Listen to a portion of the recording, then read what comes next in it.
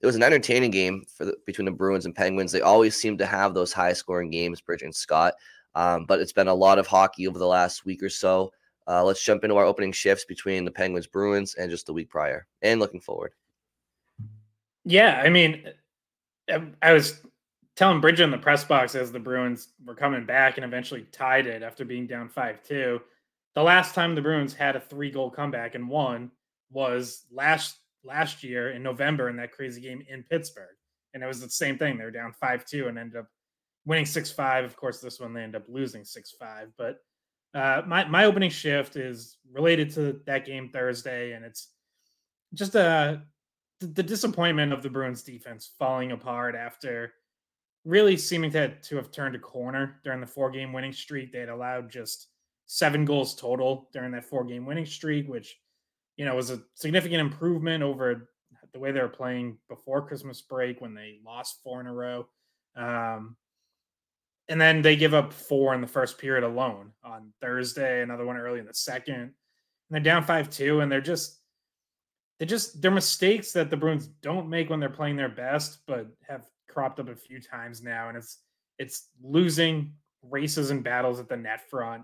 A couple of those goals were situations where Pittsburgh ended up with a 2-on-1 or a 3-on-2 down low and just had the Bruins outnumbered at their own net front. Montgomery talked about that after the game. A couple careless turnovers that led to odd man rushes.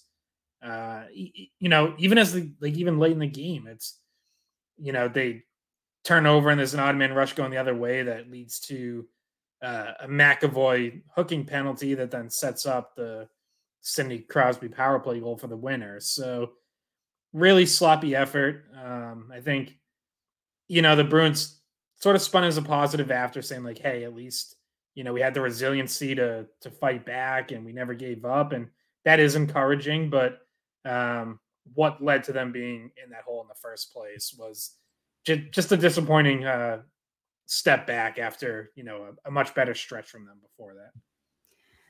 Yeah, and Charlie Coyle, though, actually, when I talked to Charlie, he wasn't giving them any excuses, but we can get into that after, because my opening shift is not really about Thursday's game, but it's about what we might see Saturday and what's coming down the pipeline with Patra back, Canada out of the World Juniors early, and Patra back with the team. So he didn't play Thursday, even though he was in town. Chances are he plays Saturday, or at least gets his first game when they head out on their road trip. I'm hoping for Saturday. And my main take is that we've gotten hints that he's going to come back and play wing instead of center. And I personally, when he left, thought it was a bad idea. I've the entire time been maybe in the minority on this, that it wasn't the right move. And I felt like he was going to lose his spot. And if he goes to the wing, then Morgan Geekie has done a great job. But you know what? They've also moved Zaka to the wing. They've completely shuffled things around. And in the time that he was away, he may have lost the job that he wanted, which would have been playing center on the second or the third line. So I'm interested to see what happens Saturday. And I don't know. I have a bad feeling about what might come if he doesn't play well in the first 2 or 3 games back. Yeah, and everybody talks about his maturity as a player, and we'll see if that comes to fruition. I mean, I think there's a lot to be there's a lot of people who are arguing whether or not World Juniors was a good thing for Patra or not. End of the day, we won't really know until we see him come back. I mean, if he comes back, and I don't think we'll ever know. If he comes back and plays lights out, I don't think we can say for sure it's because he went to World Juniors and came back motivated. And if he comes back and plays lethargic, I don't think we can necessarily say it's because he went to World Juniors. So it's kind of a silly conversation, I think, or debate. I think the only thing that matters is what you're saying, Bridget, which is how he does in general coming back and where that is.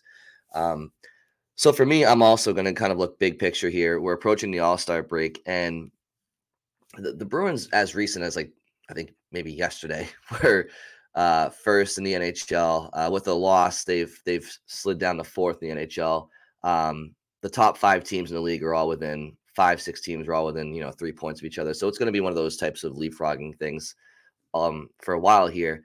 So in the standings, they're great. They're tied for 4th in the league in goals against as a team. They're tied for 12th in the league, goals for. Plus minus is probably they're probably somewhere in the top 10 as well. So the team is like they are objectively a very good hockey team. There is no question about it. For me, watching this team so intimately and knowing just like where they can be vulnerable and where they need to improve going forward, I look at a few different areas, and I think the game against the Penguins kind of put a magnifying glass on a few of them. Number one, while they are 4th in the league, tied for 4th in goals against, I still think that their defense. I just muted myself. I think their defense needs to be. They need to be tougher to play against, certainly in front of the net. And I look at that game against the Penguins, and not once but twice, Matt Grzelcyk just gets, out muscled or out positioned, however you want to, phrase it, in front of the net, leads to a goal. Scott mentioned the defense against the Penguins, like Lindholm, just on that third Penguins goal, just like, what are you doing? Just mental. It's a combination of mental errors and a lack of, I think, physicality. And I think I look at Lindholm and I look at McAvoy and Grzelcyk as players that like we expect like so much better, certainly from Lindholm and McAvoy, and they have to be not just the best defenseman for the Bruins, but top defenseman in the NHL if they want this team to go where they want to go. And I think they need to be better. We all know the Bruins probably they're missing a top 6 forward, probably. Could that be Patra? Maybe. But I also think there's an identity issue on the Bruins' 4th line. I don't think this team can go anywhere when your 4th line literally is not producing any offense and is not a stalwart defensive unit and they're not creating chaos. Steen and Lauko and Beecher or whomever is not really getting it done. And in recent games with Merkulov, like Montgomery's not even using his 4th line. So I see that as a problem long term. You cannot go through 2 months of potential playoff hockey without a 4th line identity. So I look at the 4th line, I look at the defense, it needs to be tougher, and maybe an additional forward. But as we finish the first half of the season, that's kind of where my mind is at with this team. I can't get by the fact that you just said stalwart, and I hate that word. That is a gross word. Did I even say it right? Is it stalwart? Yeah, stalwart. I didn't know that was a word Bridget hated. I'm gonna have to start using it more. It has the word wart in it. Come on, guys. It's not a great word. I don't even know if I used it properly, but hey, you'll never catch me on the broadcast saying stalwart. I fake it till I make it. If somebody says something, then maybe I'll admit I don't know what I'm talking about. But anywho, yeah, so that's my opening shift. A little bit long-winded, but which Bruins the most stalwart-esque? I mean, defensively, maybe Brendan Carlo. Oh yeah, maybe Carlo. He's a defensive stalwart. Oh God, I shouldn't have said anything. Should be. But yeah, look, I'm trying to be mindful with this opening shift. Like I'm not. The reason I said what I said in the beginning, like I recognize where they are in the standings and where they are, team metrics. Like they are objectively a good team, but I just think that there are certain areas that they have to improve if they want to, win a championship. Right? That's what their goal is. Yeah, well, so I'll tie 2 of you guys' opening shifts together a little bit with, Patra coming back. One thing that can do is lengthen the Bruins lineup. Where exactly he slots in is one conversation.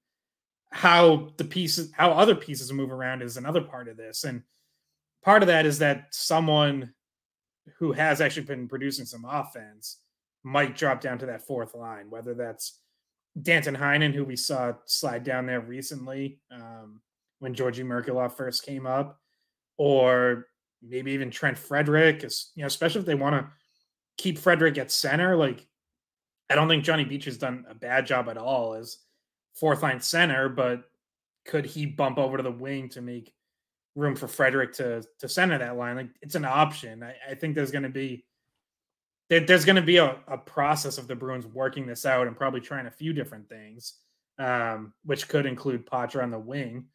But yeah, Brian, you're right. Like they do have to find a way to get some offense from the 4th line. It doesn't have to, no one expects it to be a go-to offensive line every night, but it can't just be zeros night after night after night for like literally a month on end. When I wrote about the fourth line a little bit, I think right before Christmas, and at that point, Lauko, Beecher, and Steen had combined for 1 point in the month of December in like over 3 weeks.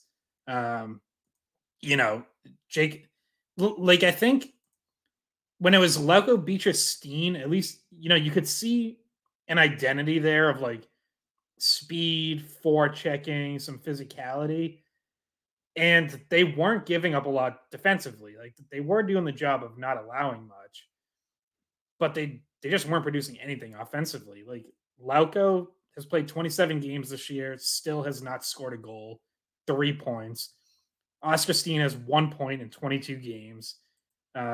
Beecher, I didn't look up how long this has gone back, but I know he has 6 points on the season, but a very quiet stretch recently. I mean, 1 point for him since November 30th. So yeah, like there's got to be something. Can't you can't have that. You can't have guys going a month without getting a single point. Yeah, and Lauka was scratched yesterday. I saw him up on the ninth floor. And to go back to like kind of combining me and Brian's first shifts, if Potcher comes back and you slot him on the third line back at center, that would bring you back to a line you saw before, which would be JVR, Potcher, Frederick, and that would bump Heinen back to the fourth line. I don't want to see Frederick drop back to the fourth line. I know you're like the idea being like maybe you get scoring from every single line now at that point. But I just feel like Frederick has done so much, and he's somebody that we've seen do really well over the past few weeks. Like it feels like a demotion for him to go down to the fourth line. I know that in the past, spreading out your talent, like back when Taylor Hall was on the team and they had him on the third line, like sometimes you move guys lower in the lineup than really they should be to try to spark the scoring and on all four lines. But Frederick has just been playing so well that I don't want to see him get pushed maybe to a line that slows down his progress and slows down his production.